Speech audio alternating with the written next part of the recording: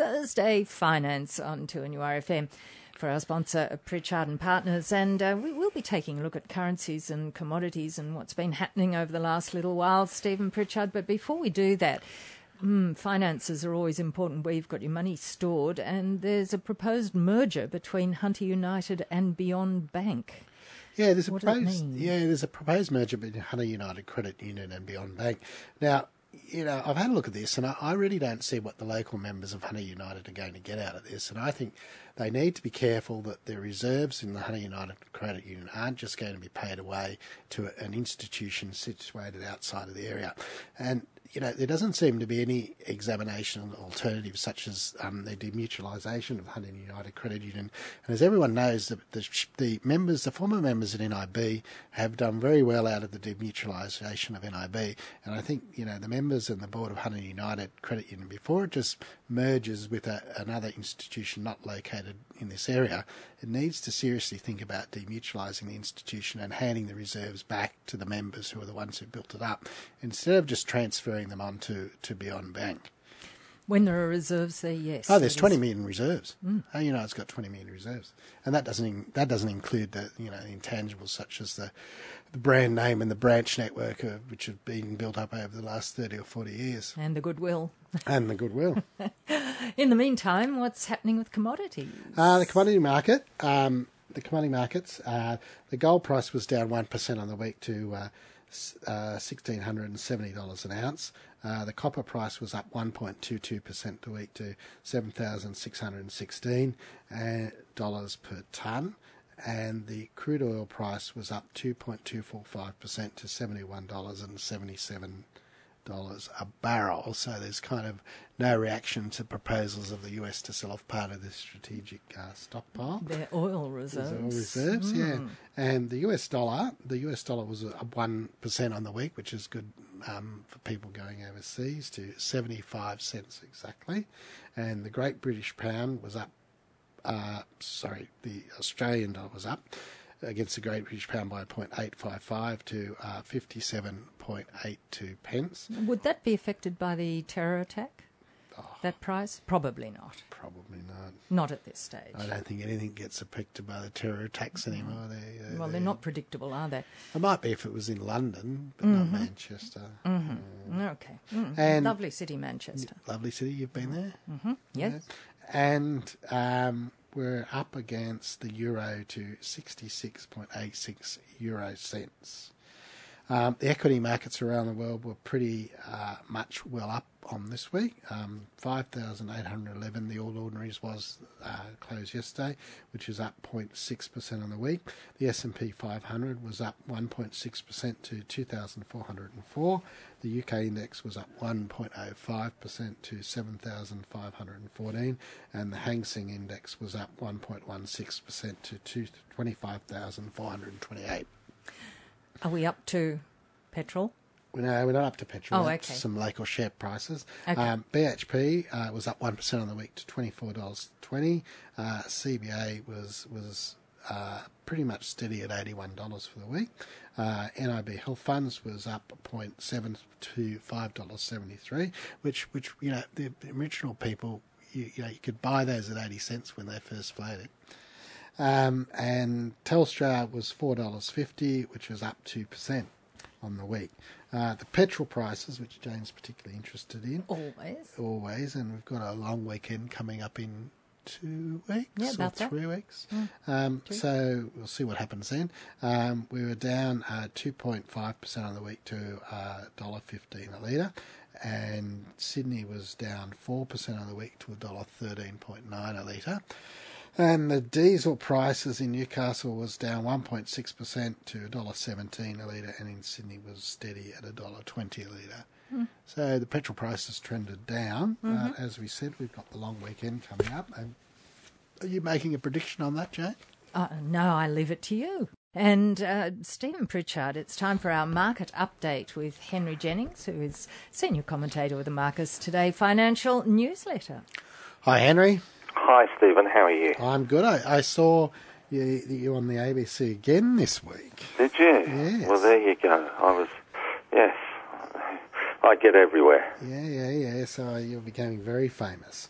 Oh, I don't know about very famous. I think it's only you that watches the ABC Business, but there you go. At least there's one. Well, I knew you were on there.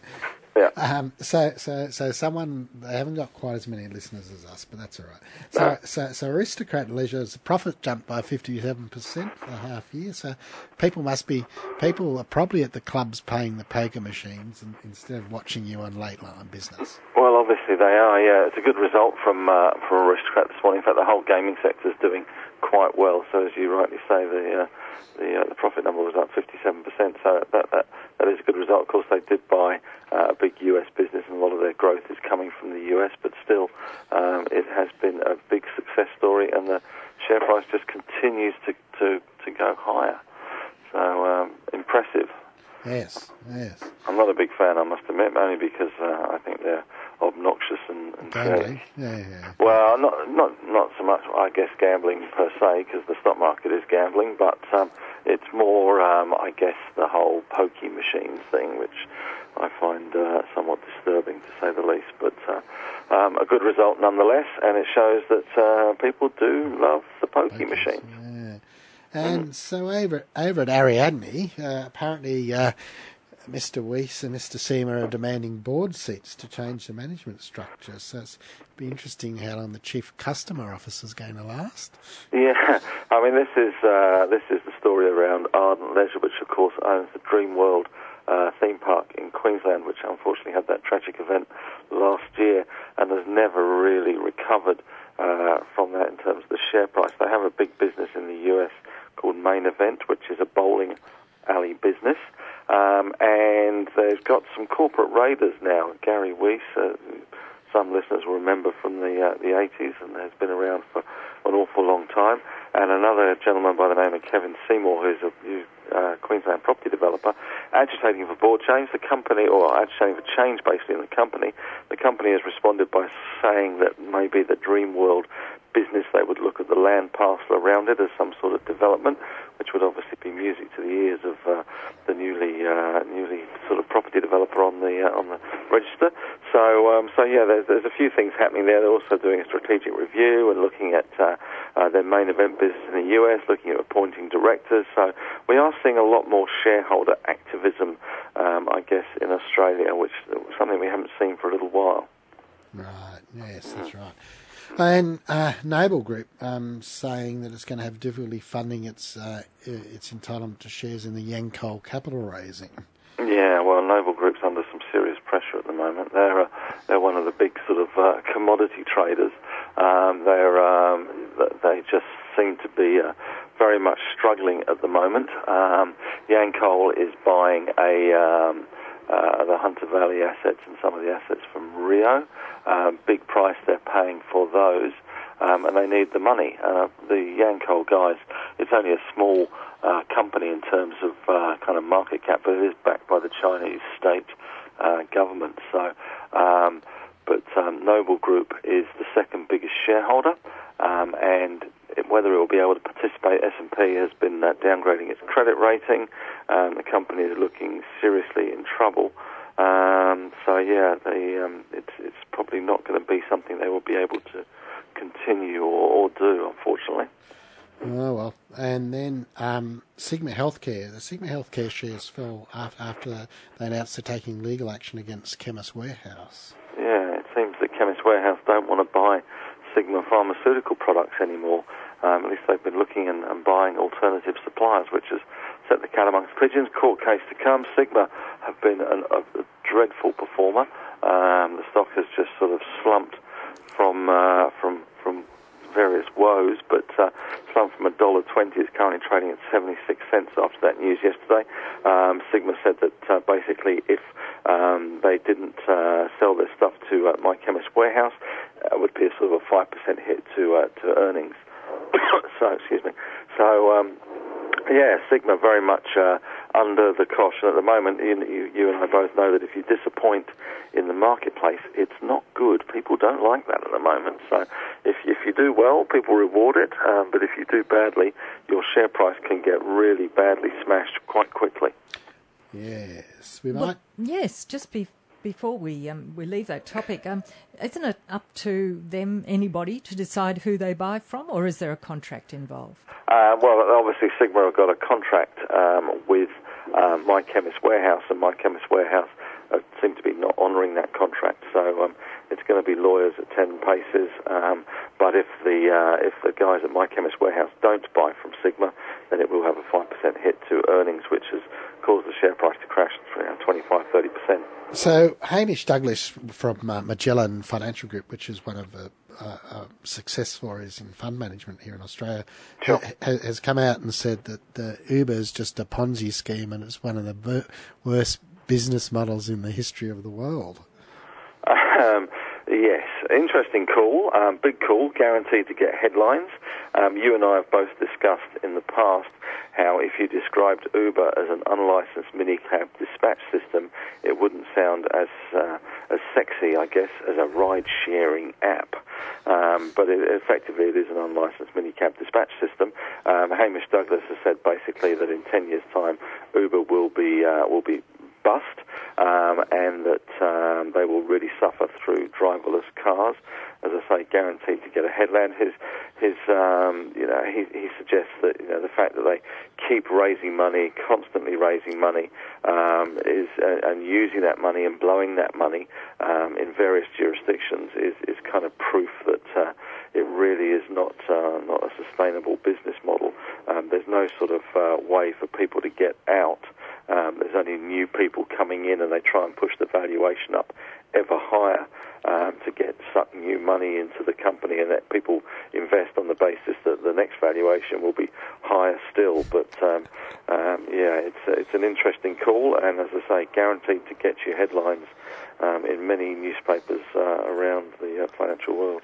Yes, interesting. And the other thing that's getting headlines still this week is that the large banks are starting to lobby against the imposition of the government levy on their liabilities, and it's going to be interesting.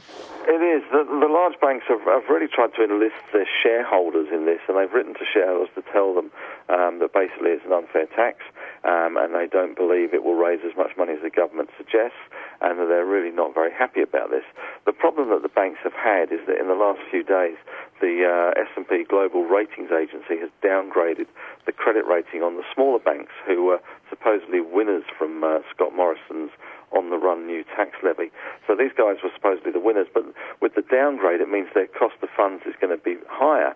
And S&P did not downgrade the Big Four, as they said that there is an implicit guarantee from the government that they would be propped up in the case of another GFC-style event. Now, of course, if there is that implicit guarantee, then there is an argument from Scott Morrison and the Treasury that that guarantee requires a payment, and therefore the new tax levy is that payment for that explicit guarantee. So it's pretty hard for the banks now to argue that they shouldn't pay the levy, as they're now getting the benefit of the fact that they're not being downgraded. If they wanted to not pay the levy, they could be downgraded, and as a result, their cost of funding would go up, similar to the regional banks. So they've kind of trapped themselves in a bit of a sort of a cycle there, I guess, and it's hard to get out of that one. Well, it's also a lot cheaper than if you or I went along to the bank and wanted a guarantee. They'd want us to put a term deposit in there, and they'd want to charge us 1% to guarantee our own money. Exactly. So they're getting a lot cheaper out of that. Yes, so it's a kind of an interesting conundrum they've got. Obviously, the hit to earnings possibly could affect dividends, and as a result, we've seen the continued sell-off in the bank sector in both regional and the big banks now as well. And just one more thing is, it must be the week for ripping into new business structures. Servcorp's ripped into bearded hipster hot desking, saying that WeWork is a glorified hot desk organisation. Beard, I think that says it all, doesn't it? Yeah. But they've also got free beer down there, I understand, at WeWork. Oh, mate. Oh, well, that's it then. Who would not sign up for that? There was a band once called Free Beer who seemed to get an awful lot of attention as well. So just advertising free beer is usually a good way of guaranteeing an audience or people sitting at your hot desks. Well, I don't think there'd be much work done. No, not after the after 3 beers anyway. That's right. Unlike at Marcus today, where I'm sure there's a lot of work done to keep the people up to date. Well, there is, but I'm actually away for 3 weeks, Stephen, so you have to do without me. I'm heading overseas. But the newsletter's still going to be there. The newsletter still goes on. It's a beavering away 24 hours a day, 7 days a week almost, at marcustoday.com.au, and you can sign up for a free trial. And this time of year, it's good to look at that tax deduction as well as possible tax deduction. So it's great value. Okay, well, we'll see you back in 3 weeks, Henry. Thanks, Stephen. Cheers. Thanks. Have a good time. Thanks. And Stephen Pritchard, we're looking at superannuation. That is always something that's with us, in fact, and we want to make sure it works well and that we understand it. So our special guest today is Ian Moranti, who's the CEO of Nationwide Super.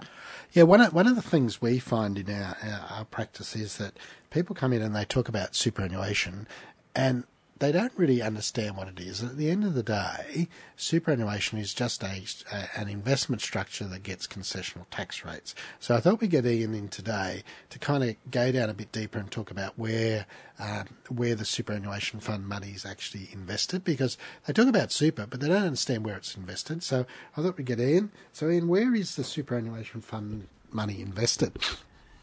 When a superannuation fund receives money on behalf of a member, each member's account has an investment option linked to it, so the fund knows what type of investment that money is to go into. And underneath each of those investment options, there are fund managers who invest the funds on behalf of the trustees in the asset classes that have been allocated to them. Okay, so I go up to the fund and I fill in the application form and then send it all in. So how do I actually know where the money's invested? With the investment option that's tied to a member's account, there is different categories of options for different asset classes, for instance. And so if you have a cash option, the money going into your account will be invested in cash-type investments.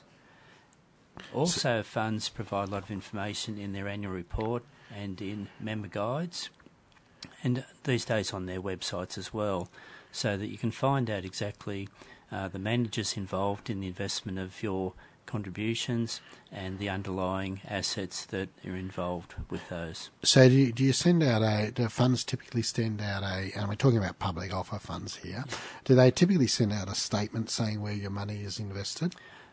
You would receive at least an annual statement each year, and most members now who have access to the websites can go on and print out one of those statements or see the information at any time.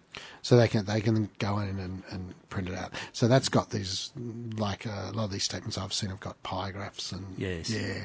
Okay, and so it shares that so much is invested in cash, so much is invested in share market and property and that type of thing. So we go along to the fund and we get our product disclosure statement, and you open that and it's all full of bits and pieces. So how can I decide where I actually want to put my money in, and what happens if I don't decide? Yeah. If you don't decide, each fund has a default option to use, and they allocate the contributions according to that default. If you make a choice yourself, though, the contributions go into the option that you have chosen. Right, and so what's the default option? The default option is generally a very general one, typically called a balanced or diversified option, has a wide range of assets in it because the fund won't know the age of the person who has made the default or has ended up in the default option. So it caters for a wide range of members. Okay, so if you fill in the PDS or the application form, and if you don't know where to invest the money, the fund will just automatically put it in a balanced option for you. Yes, typically. Okay, and so why if we've got this balanced option, which is probably from our experience is generally suitable for most people anyhow, why do you have these other options there, and what are some of the typical other types of options that are available? The other options are available for people who might want to match their investment objectives with the investment objectives of the various options or asset classes. For instance, a young person just entering the workforce may be thinking that they have a 40 or 50 year investment time frame that they're looking at. So they might be comfortable with investing in high growth assets, typically shares, either Australian or overseas. Whereas an individual 1 year away from retirement might be taking a different investment approach, and they might not want to face the volatility associated with high growth assets. So they might be looking for something that is more conservative and going to give them peace of mind leading into retirement. So the funds provide a range of options to allow those members who want to make a choice to match their expectations and their needs with the various options that are available. Do you want to just take that? You'd like to... Yeah, we'll take the call. Oh, okay. Look, I've just told him that he's just gone, but Stephen did just ring in, another Stephen, and it's a question that Stephen has about NAB and CBA shares and why they're dropping. Well, I mean, the last week or so, the share market's been generally dropping, but in particular, the big banks are dropping because concern about exposure to the property market. Talk that the property market, particularly in Sydney and Melbourne, prices are going to drop, which will flow on to the effect of bad debts in the large banks that have got exposure to those areas. And there's uncertainty about the government's levity on their liabilities, which may cause their profits and subsequently their dividends to fall as well. So back to Ian. So there's also some unusual investment options kind of coming in there. And traditionally you had, things like the cash fund, the defensive fund and the balance fund and the high growth. But there's some funds have now got things like ethical funds. What's all that about? Yes, some investors like to see that the money that they're putting away for their retirement is going to be working for specific purposes. And some people, from an ethical point of view, and I suppose that's why it's called an ethical option, don't want to see their funds invested in certain industries that they have a philosophical issue or problem with. And so funds have introduced ethical options which take into account social, environmental and government factors in considering where that money will be invested. So a typical ethical fund wouldn't invest in things like gambling, weapons manufacture, animal testing and that type of thing. Correct, yes. Yeah. We're delving into superannuation at this stage with Ian Moranti. One of the things we find in practice is that the people seem to have a lot of difficulty in selecting these investment options. I mean, it's not unusual for someone to come in and see us after they've been in a fund for a while, and you'll get out the member statement, and they've put something in all of them because they don't really understand it and they can't open their mind. So if you've got 5 options, you'll find 20% in each and or whatever. And I say, well, we're doing that. You're better off just putting them all in the balance fund. It's a lot easier than having 20% in cash and 20% in the conservative. Do you find that's a lot of the case, that people really don't understand what options they're investing in? Unfortunately, I think that is the case, and the figures show that the majority of members are in the default option, which means that they either haven't been able to understand the different options, and therefore by not making a decision, they know that they're going to end up in the default option anyway, so their money is still going to be invested. But unfortunately, it is something that people should take more interest in and make sure their investments are going to meet their needs when they retire. Yeah, I think it's a lot of case that it might be a case of we're getting too much choice, do you think, and people really don't understand all these things. So they take the easy way out, and if something's too hard, you just hope it goes away. Yes. Well, I know some funds have hundreds of options, which I personally think is too much. If someone is going to be looking for that level of I suppose, sophistication, they might be looking at a self-managed fund rather than a public offer fund. Right. And then something that seems to be coming into funds these days is one way to overcome this inertia of the people investing is losing your options is these things called lifestyle asset allocations. And how do they actually work? Yes. Life cycle is one of the names given to that option, and it takes into account that at different ages a person's investment time frame will be different. And typically when someone is younger, they have more exposure to high growth assets. They have time to ride out the market ups and downs. But as they get closer to retirement, their investment approach becomes more conservative. So the life cycle does that automatically for members, whereas in a typical situation, a member picks an option, and if they don't change their mind, they stay in that option from beginning to end, which may not be appropriate for them. Right. So what you're saying is that they pick a life cycle option and the super fund decides the asset allocation based on their particular age and circumstances. Yes. Okay, for a lot of people that'll be suitable. And I think Jane's team, we've got time for one more question. So I go into your fund or any other fund and I've selected this option and then I've decided to change my mind. How do I go about changing the option? Can you change the option? Yes, you can change the option at any time. Normally it would be in writing or through a secure portion of the fund's website. And is there usually a cost involved? There may be a cost. Some funds will offer one change a year free, for instance, and then you pay a fee to cover the transaction costs after that. But the fee should be on the PDS and on the fund's website. Okay. And so it's relatively easy to do then? Correct. And yes. How long does it usually take?